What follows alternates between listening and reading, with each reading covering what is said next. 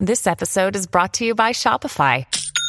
Forget the frustration of picking commerce platforms when you switch your business to Shopify, the global commerce platform that supercharges your selling wherever you sell. With Shopify, you'll harness the same intuitive features, trusted apps, and powerful analytics used by the world's leading brands. Sign up today for your $1 per month trial period at shopify.com/tech, all lowercase. That's shopify.com/tech.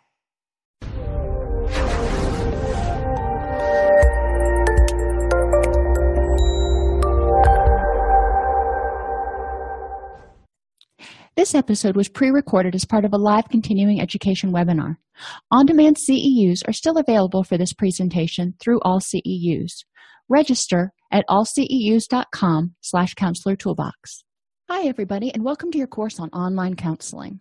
In this course, we're going to briefly review the history of online counseling, reasons for online counseling, look at some different methods that you can use in terms of online counseling, examine the ethics that you need to consider when doing online counseling, because there are some unique aspects that are only present in online counseling versus face-to-face counseling. And then we'll briefly look at the business aspects of online counseling. Now, some of these things like methods and business aspects are covered in other presentations as well, so we're not going to go super in-depth into those. This will just give you an idea about kind of what you're looking at in terms of what your responsibilities will be, the ethical dilemmas, and the methods that you might be able to use if you open an online counseling practice. In the 1970s, several hospitals linked via video feed to provide doctor-to-doctor consultation. So even back in the 1970s, they had telehealth services. Telemental health didn't really start coming along until a lot later. In 2000, 30 years later, the first independent practitioners started making a name for themselves. The 21st century people have begun communicating more by text and instant messages, as is evidenced by a lot of sometimes ourselves, but our children, who walk around with portable devices as sort of extra appendages. In 2006, several states passed laws indicating that telehealth must be compensated at the same rate as face-to-face services. Again, this is telehealth, not telemental health. Now, telemental health has been coming along, but it's important to understand that telehealth, the services that are provided by MDs and psychiatrists, has been approved and accepted a lot longer than telemental health. In 2010, the majority of insurers are compensating for telehealth services, and Florida created a state certification for clinicians that are wanting to provide online counseling or e-therapy. So why would you want to do online counseling? Well, for one, you don't have to have a brick and mortar office, which can make it a little bit easier. It isn't super easy, though, because you've got to remember there are all of the HIPAA and high-tech laws, and any notes that you keep still have to be maintained in HIPAA compliance, even if you have an office at your house. With online counseling, you can access experts on a particular problem worldwide. Now, again, with medical doctors, they have a little bit more latitude than clinicians do. Clinicians must be licensed. Mental health clinicians, social workers, marriage and family therapists must be licensed in the state of which they practice, as well as in the state where their client resides. So if you are licensed in Florida and Virginia, and you live in Florida, you can treat clients in Florida and Virginia, but you can't treat clients, for example, in Tennessee. Online counseling can be more cost-effective for the practitioner and the patient. Part of this depends on you selecting telemental health options that are affordable. There are a lot of different platforms out there for video mental health counseling or video counseling that can be used, and in most cases, insurance will only reimburse for video-based telemental health. However, looking at the cost is going to be really important. You don't need to be spending $1,000 or $2,000 a month for a video-based platform if you are a single practitioner. There are a lot of HIPAA-compliant services out there that will allow you to do video chat and video counseling in a HIPAA compliant way, and they will sign a business associate agreement with you that run anywhere from $35 to $80 a month. So look at that as your quote office cost, how much you would pay to have a brick and mortar office to rent. The online counseling provides a degree of anonymity, making many people feel more at ease. So if you're working with someone who, for one reason or another, has significant concerns about confidentiality, significant concerns about being seen walking into or out of your office, online counseling may be an option for them that will allow them to access services in a way that is most comfortable for them. With online counseling, you also often have an enduring record. You can record the sessions and save them in an archive somewhere that's obviously HIPAA compliant, but you don't have the question of what was said. I mean, it's right there. Yes, you still have to keep notes. You can't just use the video recording of your session as your, quote, psychotherapy notes, but it does provide you something to go back and look at. One of the things I've done with my clients is we will go through, a few weeks, and if there's a particular reason to, we can go back and review prior sessions and look at how far they've come or something that may have changed and give them an opportunity to, evaluate for themselves how their behaviors or their interactions may or may not have changed. Many of the youth of today also prefer e-therapy. We lived on the phone as teenagers. I mean, I remember having the phone hooked to the wall and lying on the floor in the middle of the kitchen. Nowadays, they have cell phones, they have tablets, they have all kinds of other ways to communicate with their friends. They often, and even in school, a lot of students are going to K-12 online public school or online virtual private schools. So a lot of youth aren't used to being in a situation where they're in a, quote, classroom or in a group with a bunch of other people. So it can be a little overwhelming. Now, you can make the argument that they potentially need to develop the interpersonal skills to be in a group like that. However, I would make the counter argument when they are in distress, they're depressed, anxious, struggling with addiction, whatever it is this really the time to throw another stressor on top of them and say, well, we'll deal with that, but you've got to learn how to deal with people in a group at the same time. Ethically, I think that's a little bit too much to put on people if they're not comfortable with being in a face-to-face group in the same room. Some people will consent to a online group meeting where everybody is using video. Now, you can't do those that are very large because it takes up a lot of bandwidth, but that is one way to segue from doing online counseling where they don't have to see everybody else and they don't have to necessarily interact with everybody else at the same time to segueing up to getting them used to doing group type work. And online counseling can be a great adjunct to traditional therapy. It doesn't have to be your primary means of meeting with a client. However, if you have a client who can't make it for some reason, you can use that as an alternative. Maybe there was a blizzard and they can't get out of wherever they're at, or their kid is sick and they would otherwise have to cancel their appointment. So online counseling does have some flexibility options, and it can also provide you a means of touching base with your clients in between sessions, which is important if you use protocols like dialectical behavior therapy. Methods, ethics, and cultural appropriateness. Not everybody likes the phone. I know I personally, even though I kind of grew up on the phone, I don't like the phone anymore. I will text, I will talk to people face to face, but I have difficulty with the phone, partly because I don't have any nonverbals. So it's hard to know when they've stopped talking and when it's time for me to start talking. Personal preferences. So we want to ask people, do you feel comfortable with phone counseling?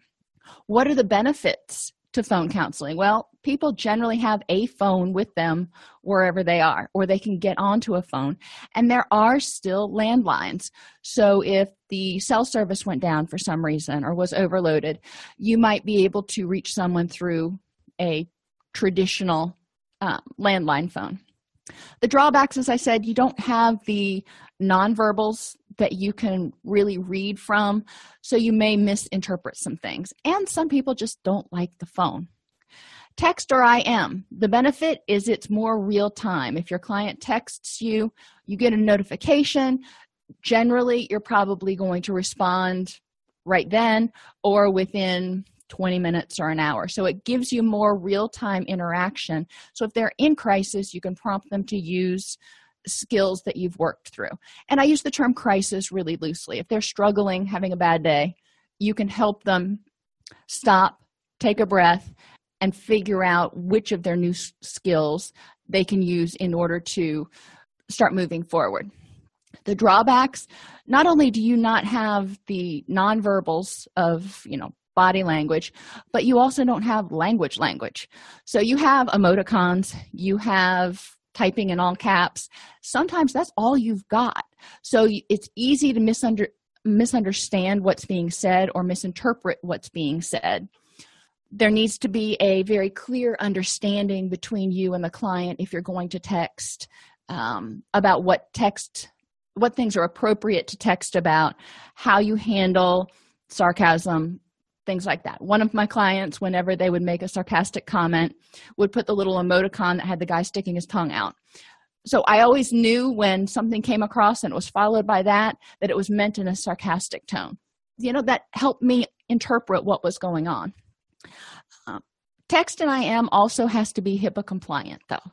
So you can't just pick up Facebook and go, hey, let's talk on Facebook, or let's just get some random text app. It has to be encrypted point to point and meet the HIPAA and high-tech standards if you are communicating about PHI in any way, shape, or form. And this is kind of gray area right now. It's much better to err on the side of being overly cautious because those text chats can be subpoenaed from your internet service provider. They are not technically considered psychotherapy notes. So being aware of that. Video. Obviously, video is probably the gold standard if you're doing online counseling because you can see some nonverbals. If one of you doesn't have a good internet connection, there can be a lot of lag between what the person says and their nonverbals, so their lips are moving and different words are coming out, which can be very disconcerting. You can also have issues with connectivity, so being aware of the drawbacks to video counseling. Email. Obviously, almost everybody has email now, so you can email with your clients. This is probably my least preferred in terms of, quote, counseling because it is so asynchronous. However, it's not uncommon for me to give clients an assignment to do and tell them to work on it while they're between sessions and then email it to me so I can read it before they get into session. There is a lot of benefit. Again, you need to have a conversation with the client at the outset about what's appropriate for email counseling. You don't want them to email you, hey, doc, I'm suicidal, because it could be 4 hours, 8 hours, 12 hours before you check your email. They also, you want to make sure they understand how long it could take you to respond and what you're going to do when you get that email. Are you going to respond and say, thanks, got it?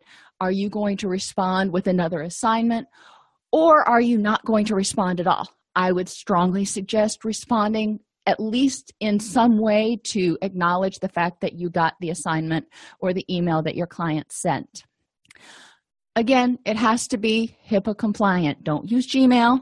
Don't use any email service that will not sign a business associate agreement with your organization.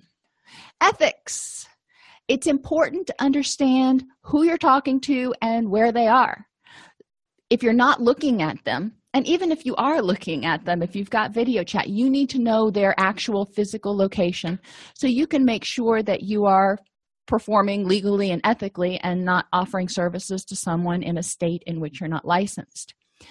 Verifying identity is easier with video. With any other method, you will need to figure out some sort of secret phrase that the two of you have or some other way to verify that it's that person after Ideally, they would have to log into some sort of a secure site with a username and password.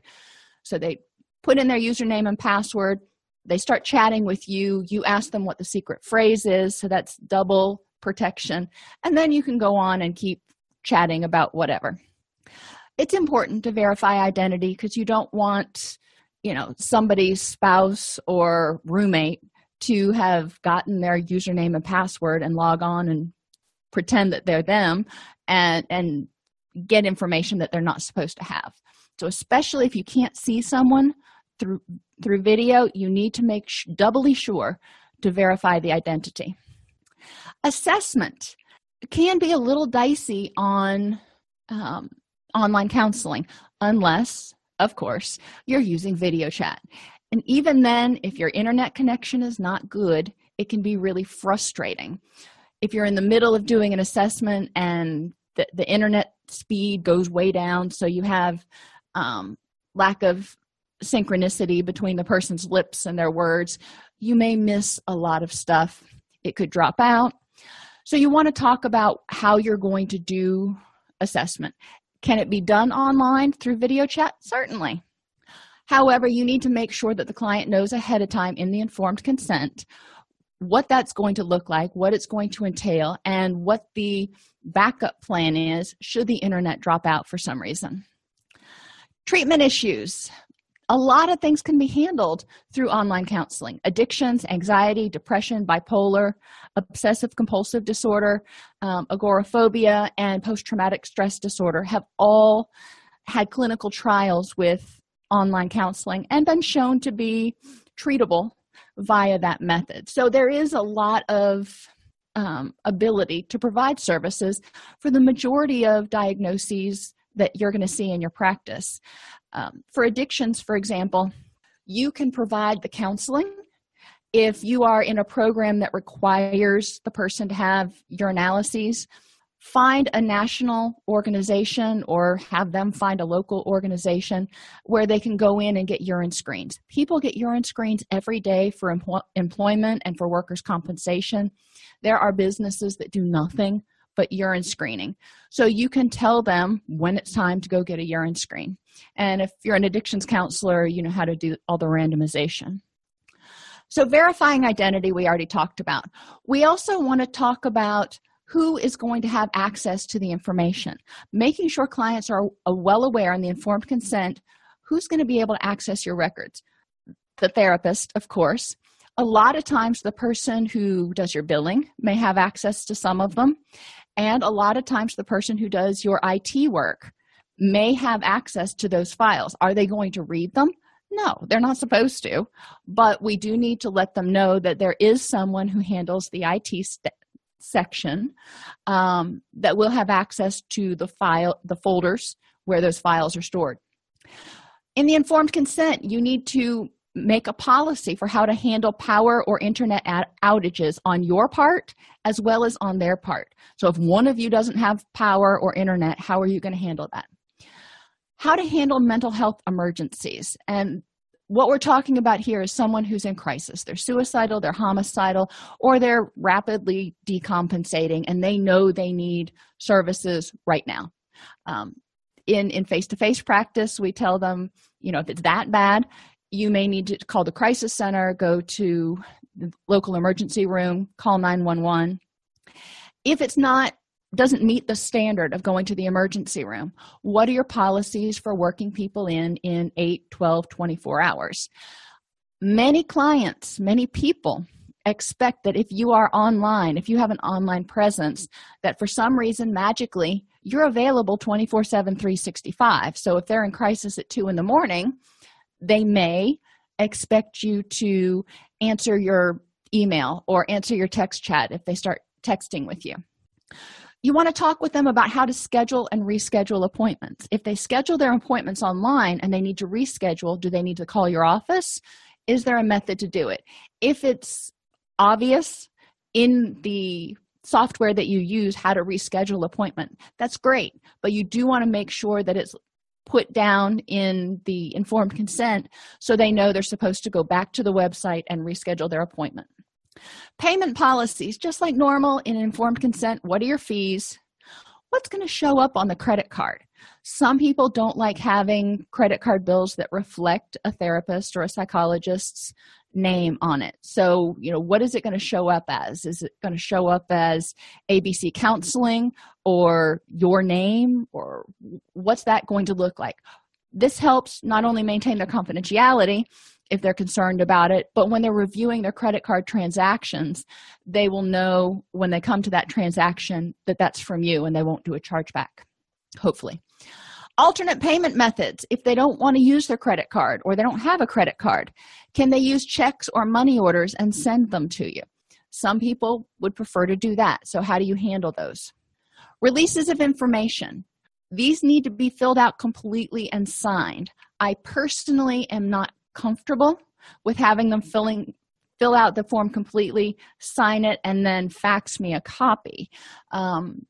That's fine to begin with. They can fax me a copy if it's something urgent, but then I need the original with their original signature sent to me in order to be HIPAA compliant. Information and security risks need to be delineated in your informed consent. Don't get too technical. This will freak people out or frustrate them at the very least. Letting them know what are the chances that their information could get compromised. What HIPAA standards do you use to protect information from being hacked or compromised in any way? What are your methods for protecting privacy at your office, as well as what should they do to enhance their protection of privacy? So if you have a home office, for example, I would strongly suggest using a dedicated computer so there is no chance of anyone else getting on and your profile being up and them being able to access clinical information. That is I strongly suggest that. But if somebody is working on a computer that they have and they share with two other roommates and they're participating in counseling, yes, they have their own profile, but if they forget to log off, their roommates may see that. If somebody chooses to try to get into their profile and is successful, they may be able to see what's in the cache, what's in the history. So if they really want to protect their privacy, let them know about how to clear their cache and delete their recent history in their browser. So there's a lot of stuff that we've already talked about that you need to consider. And when we talk about ethics in online counseling, I said there were certain unique things to online counseling, and they're more or less unique. Obviously, if you're providing online counseling and you have a home office, you need to make sure that wherever you provide that is HIPAA compliant. You don't want a child or a spouse or a roommate walking behind you while you're doing a video chat session or even a text chat session with a client. You need to make sure that nobody can read your screen or see it. But you also want to talk about things like handling disinhibition. And online, people tend to say things and do things and react more strongly than they might in face-to-face situations. So making sure that you're very clear with your clients from the outset about how you handle suicidal threats. And if they are suicidal, what they need to do, or homicidal, what they need to do. Because sending you an email that says, oh, by the way, doc, I'm suicidal, you may not get that for 12 or 18 hours or something if you have a really busy day. And by then, the ship's probably sailed. So if they feel suicidal, what do they need to do? And many online clinicians have a policy that if somebody is chronically suicidal, that they will discontinue online services and require face-to-face services. If your client is not in your location, that means you'll need to refer to somebody in their location. Ideally, you want to make sure that there is some face-to-face counselor that your clients can access in the event that online counseling is not going to work for them or they need a face-to-face appointment right now for some reason. Psychology Today is a good place to start. What I do is when I've got clients in other cities, other locations, we talk about this at the beginning. I go on to Psychology Today, identify the 5 or 10 that are in their area, and I have the clients look through the people that are available and choose someone that they will use. Call and make sure that they can get set up if they need to. And I will call the practitioner that they choose with a release of information, obviously, and let them know that I'm doing counseling with somebody in their area, and would they be open to being a backup. We have that release of information already, so if the client is in crisis, then I would be able to transmit any PHI necessary for that clinician to provide face-to-face services. Let clients know ahead of time how you handle flaming. If they become exceedingly belligerent, they start screaming at you in all caps excessively. I mean, people get upset, so let them scream every once in a while. But if they are if they're acting in a way that you would not tolerate in a face-to-face session, don't let them do it online. So there need to be policies for how you're going to handle flaming in individual sessions as well as in group sessions. And how do you handle repeated calls, texts, or emails? If somebody's having a bad day, they may call or text. This is true in face-to-face counseling as well. They may call you when the office opens at 9 o'clock and leave a message.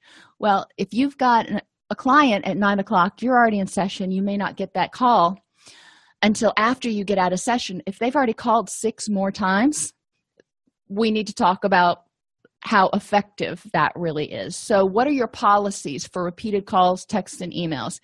What is your policy for response to calls, texts, and emails? Let them know you'll respond within 2 hours, 4 hours, whatever works for you. Business aspects. When you choose a virtual office, it's important to know exactly what you're talking about. There are virtual offices that allow you to do online counseling, take payments, secure text chat, secure email. They've got everything in there, and it is a counseling office. Where a web presence is when you have a website that has like 4 pages, it's not interactive, or if it is, maybe it has a scheduling calendar on it, but that's it. You're not doing online counseling through it. It's just a web presence that says, hey, here I am. Know what you're getting. There are a lot of sites out there, like right now, one of them that I see coming up on advertisements often is Wix.com.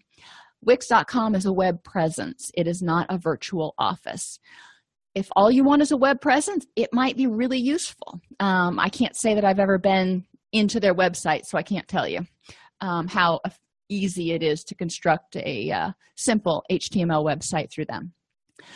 Do you want to partner with someone else or be independent? There are a lot of, quote, online practices out there who have already done a lot of the back end for getting the HIPAA compliance and all that kind of stuff. So they provide you with the ability to do HIPAA secure video, HIPAA secure email. They provide you the ability to do your billing. Everything that you would need and the stuff we've talked about right up until now, they've already handled. So you're going in there and you're doing the counseling part. The downside is they generally take a pretty hefty chunk of your fees. Oftentimes it's around 40%.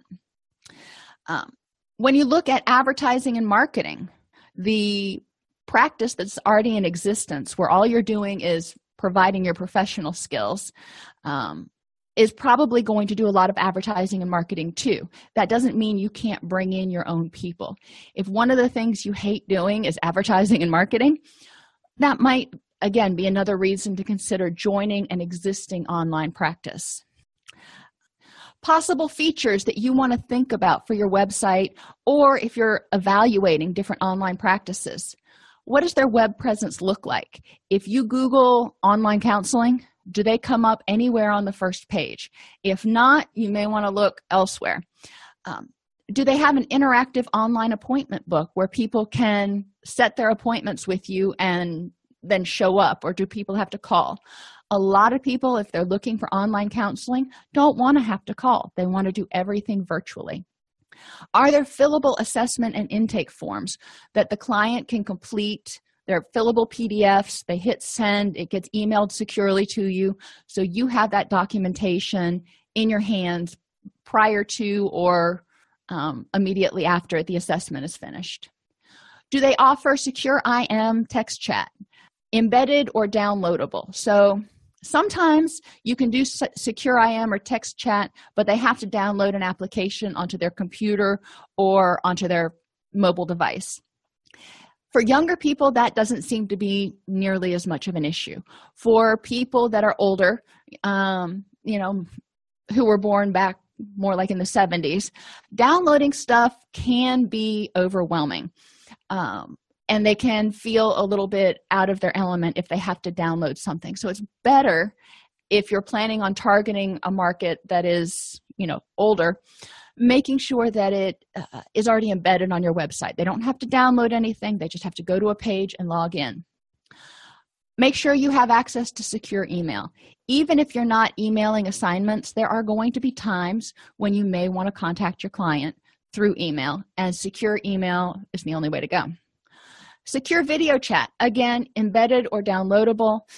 If people have to download an application, a lot of people are getting used to it, so it's not as big of a deal. But if you can embed it on a web page, you're going to make it super ultra easy for even the most beginning computer user. And do you have the ability to offer instant services? One online practice that I know of, clinicians, if they don't have any other appointments going, can just be online, and people who come to the website can click on them and get an instant session with them right then and there, instead of having to make an appointment that's 24 hours in advance and yada, yada, yada. If you're not the type of person who likes just being available and taking walk-ins, if you will, then that might not be important for you. But online, again, people are really used to getting immediate gratification. So if they're looking for a counselor online and you are there and you're available right then, you stand a much greater chance of getting them to become a patient, converting them to a patient, than you do if you make them make an appointment that's 24 or 48 hours out. How much to charge? If you join a existing practice, they may have rates set up already. If you are creating your own practice, that's up to you. Some people charge as much as they would charge in a face-to-face setting. Others base their rates on what they're going to be able to get from insurance for that. And others just seem to randomly pick a number. So that's, like anything in private practice, is going to be up to you. Making a place in cyberspace with your marketing. Whether you're with a group practice or working on your own, you will need to do some of your own marketing. A lot of clinicians will use Instagram accounts to create infographics that people can use, that people can share, that can get their name out there. Instagram and Pinterest are very popular places for people to visit. So if you're working with people, maybe you focus specifically on postpartum depression, and you have a board on Pinterest of some of the best postpartum depression resources, you're probably going to get a fair amount of traffic from Pinterest to your private practice. So think about ways that you can enhance your website, make sure that you're getting your name out there to people where you want to provide services. HTML versus blog or CMS, there are a lot of different ways to create a website. If you're looking to create one that you can update on the fly, and the majority of websites that I'm familiar with are blogs.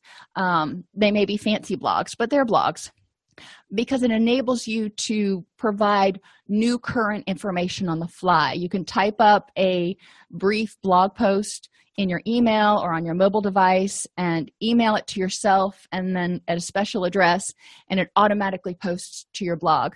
So it's not like you have to be sitting at your computer and log into something and go through this big procedure.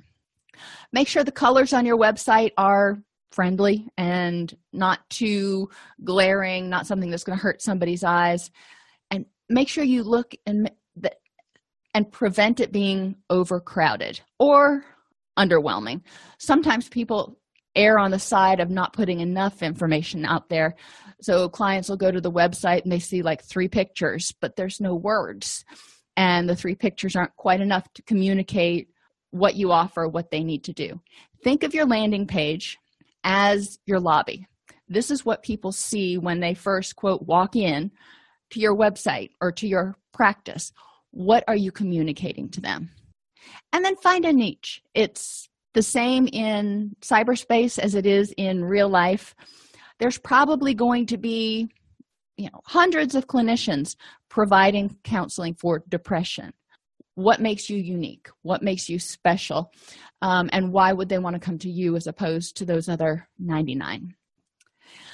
When we think about online, we also have to consider the impact of social networking, because most of us are involved in social networking.